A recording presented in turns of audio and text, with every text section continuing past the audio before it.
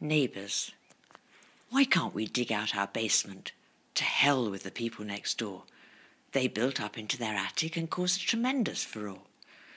The kids need an underground pool. We need an underground gym. The neighbours' complaints are just 'cause they don't want the dust and the din. What right have they got to object when they keep that mangy old dog which yaps day and night in their garden and growls when I pass on my jog? I'm sick of rap, rock, pop and laughter. Their teenage daughter's a strumpet. We turn our TV to full volume when her brother practices trumpet.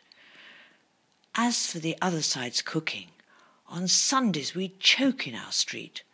The pungent smell seeps through the walls. Goodness knows what rubbish they eat. You should hear their riotous parties, the music so loud our house shakes. So rude that they don't invite us when they keep us awake till daybreak.